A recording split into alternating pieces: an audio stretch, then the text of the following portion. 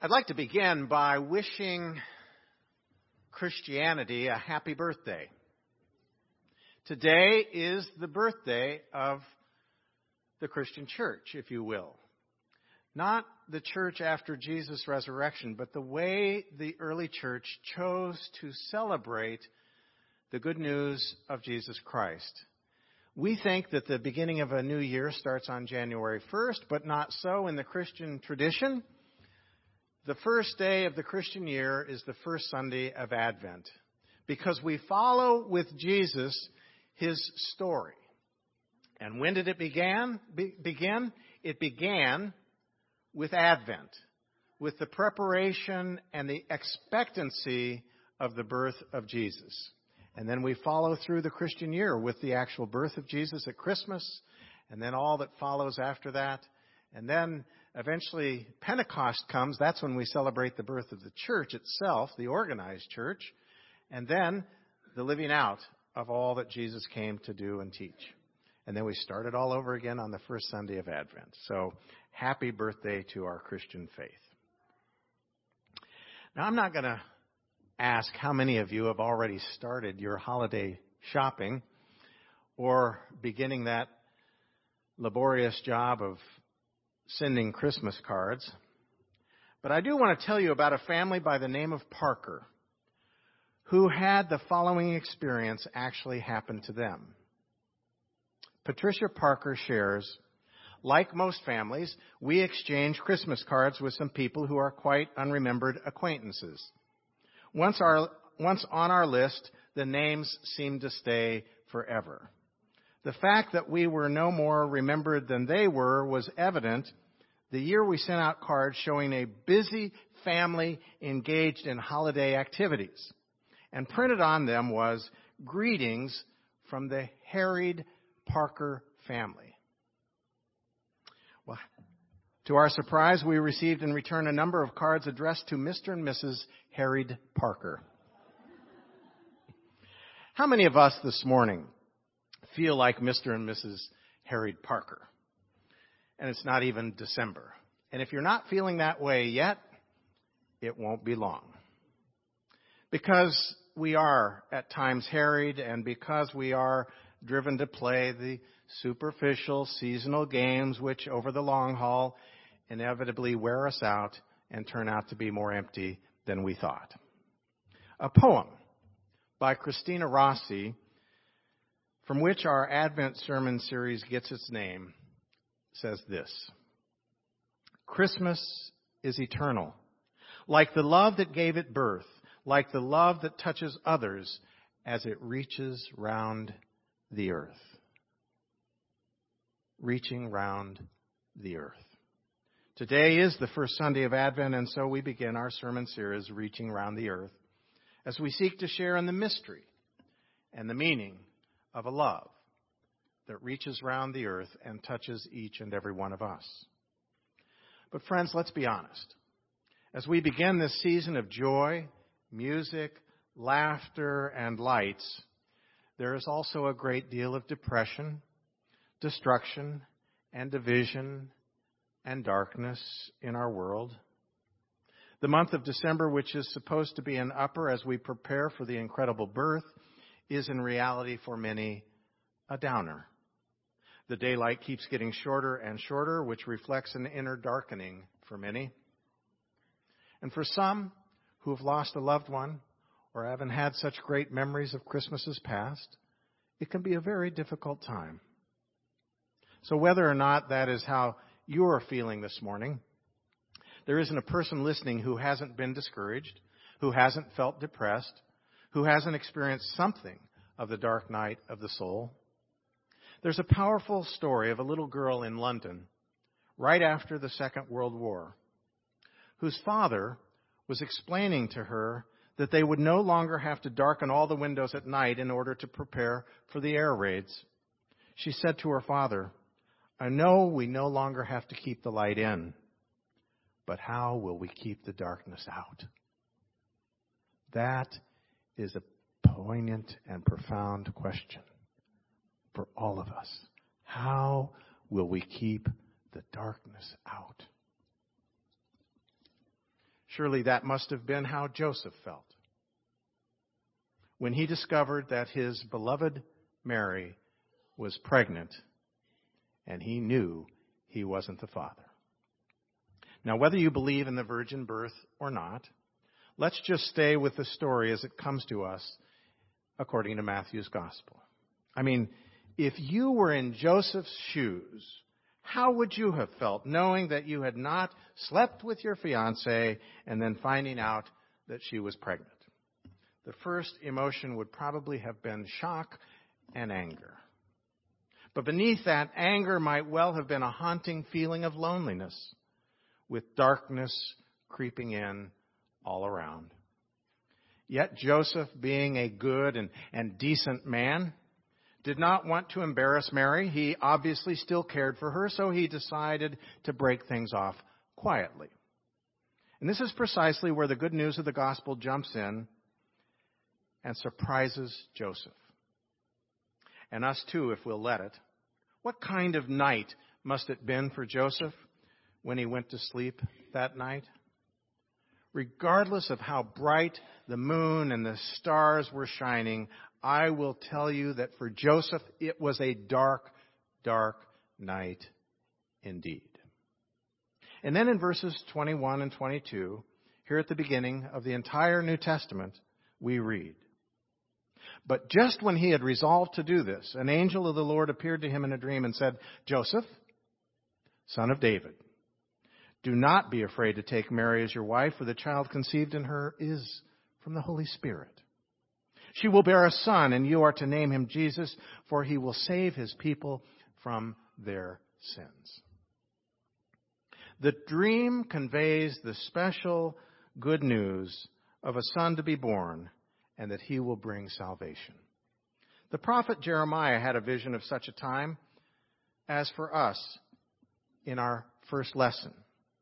"The days are surely coming, says the Lord, when I will fulfill the promises I made to the house of Israel and the house of Judah. In those days, at that time, I will cause a righteous branch to spring up for David, and he shall execute justice and righteousness in the land. In those days, Judah will be saved, and Jerusalem will live in safety. And this is the name by which it will be called, the Lord is our righteousness." And remember, righteousness is just a big word that kind of gets in the way sometimes. It just is a word that means making a relationship right. Making a relationship right. So the prophet Joel sensed it too, as quoted in our Acts passage.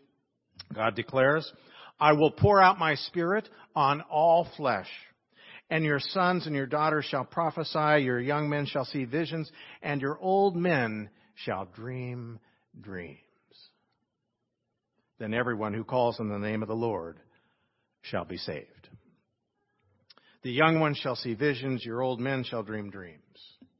Dreams. What are they anyway? Dreams. When someone says something that is pretty far-fetched, we often say, dream on. Dream on. What are some of our dreams? What are our dreams? For ourselves, for our families, for our work or our social life, for wealth and security. Can Advent not be a season of dreams?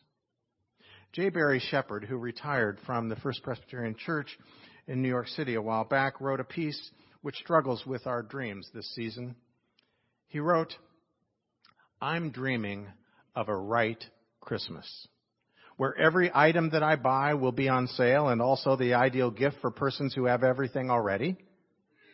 I'm dreaming of a bright Christmas, when the tree lights work first time and flash their brilliant message of success from every tasteful, decorated, artificial, non-allergenic, yet natural look-alike limb. I'm dreaming of a light, L-I-T-E, Christmas, when no matter how much fruitcake, cookies, eggnog, champagne, other goodies I consume, my weight will magically fall to just below the average. I'm dreaming of a right, W-R-I-T-E, Christmas, when all my cards bear personal, intimately joyful greetings and arrange themselves in matching multitudes on every horizontal, dust-free surface. I'm dreaming, but I bet what I get will be the usual trite Christmas, impolite Christmas, damp with fog, not white Christmas, tight Christmas, goodnight Christmas, bank will not underwrite Christmas. I'm praying that despite Christmas, I find myself midnight Christmas able to invite Christmas and its newborn child to stay and light a way into my Christmas darkened heart. What are our dreams for a right Christmas? What are those dreams that move us beyond self-absorbed living? Before we answer those questions, I want to share a different dream. It's Mary's dream, and it goes like this. I had a dream, Joseph. I don't understand it, not really, but I think it was about a birthday celebration for our son. I think that was what it was all about. The people had been preparing for it for about 6 weeks. They had decorated the house and bought new clothes. They'd gone shopping many times and bought elaborate gifts. It was peculiar, though, because the presents weren't for our son. They wrapped them in beautiful paper and tied them with lovely bows and stacked them under a tree. Yes, Joseph, a tree. That's right. It was in their house. They decorated the tree also. The branches were full of glowing balls and sparkling ornaments. There was a figure on the top of the tree. It looked like an angel might look. Oh, it was beautiful, Joseph. Everyone was laughing and happy. They gave the gifts to each other. Joseph, not to our son. I don't think they even knew him. They never mentioned his name. Doesn't it seem odd for people to go to all that trouble to celebrate someone's birthday if they don't know him? I had the strangest feeling that if our son had gone to this celebration, he would have been intruding. Everything was so beautiful, Joseph, and everyone was so full of cheer, but it made me want to cry. How sad for Jesus not to be wanted at his own birthday celebration. I'm glad it was only a dream. How terrible, Joseph, if it had been real. Dreams have power. Dreams have real power. So what about our dreams? Dreams for our church. Currently, we have a committee that's just gearing up to look at a vision for our congregation, a long-term idea of where we want to go, how we see ourselves into the future. And we invite anyone in the congregation to dream and share those dreams. Dreams are wonderful things. And what about our dreams for our community, for our world, and for ourselves? What about all those things? And what about God's dreams? What about God's dreams for you and for me, for this church, for the world, for dreams?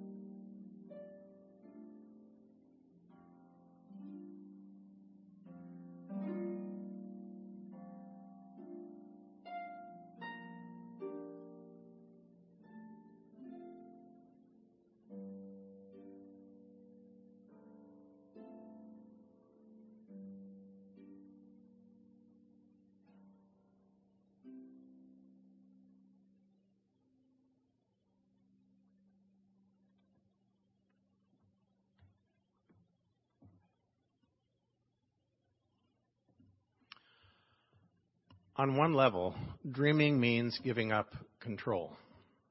Whenever we go to sleep, we are giving ourselves over to a process we do not control. Dreams and thought patterns, images and visualizations cannot be controlled once we fall asleep. When Joseph had his dream, he gave up control to God's control. First, he let go when he fell asleep, and it probably wasn't easy as he tossed to and fro, weighing all the possibilities and wondering in his mind if what he was about to do was right. But more importantly, he let go of his control, which was to dismiss Mary, and he trusted in the dream. For in verse 24 we find, when Joseph awoke from sleep, he did as the angel of the Lord commanded. He took Mary as his wife. Joseph will take Jesus as his true son when he gives him his name. It would be legal and official, even though Joseph was not the biological father. And so it was that Jesus was grafted into the family tree of Joseph, as spelled out in the very first verses of Matthew's gospel. Jesus' lineage is traced all the way back through Matthew.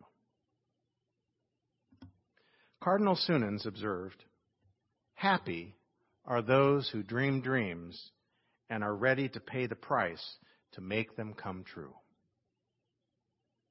Dreams are wonderful gifts, precisely because they touch us at levels we do not control. That's the way it is with God's love, God's great gift of love in Jesus Christ. When we are open and receptive as Joseph was, it is that which controls us and not the other way around. I'm dreaming of a right Christmas. Dreams have power. So dream on. Dream on, friends, with God. Why not dream with God? Dreaming God's dreams of a world where the only hungry people are the ones who are dieting, and everyone else is fully fed. We wouldn't want any of our children to go hungry, so why should we let others of God's children go hungry? God doesn't want them to be hungry. Neither should we. Let's dream God's dream of no hunger anywhere. December 1st will be World AIDS Day.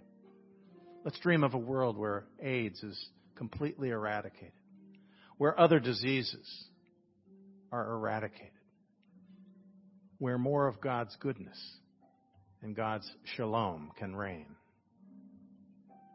I'm sure we could add many other things to the list, and I invite you to do so as you dream God's dreams for a world of peace, of hope, and love. But when it all comes down to it, I believe that what God really dreams is that we dream God's dreams, rather than desiring for God to fulfill our wishes and our dreams. And if we can dream God's dreams, why not live them too? So, friends, dream on. Dream on. Amen.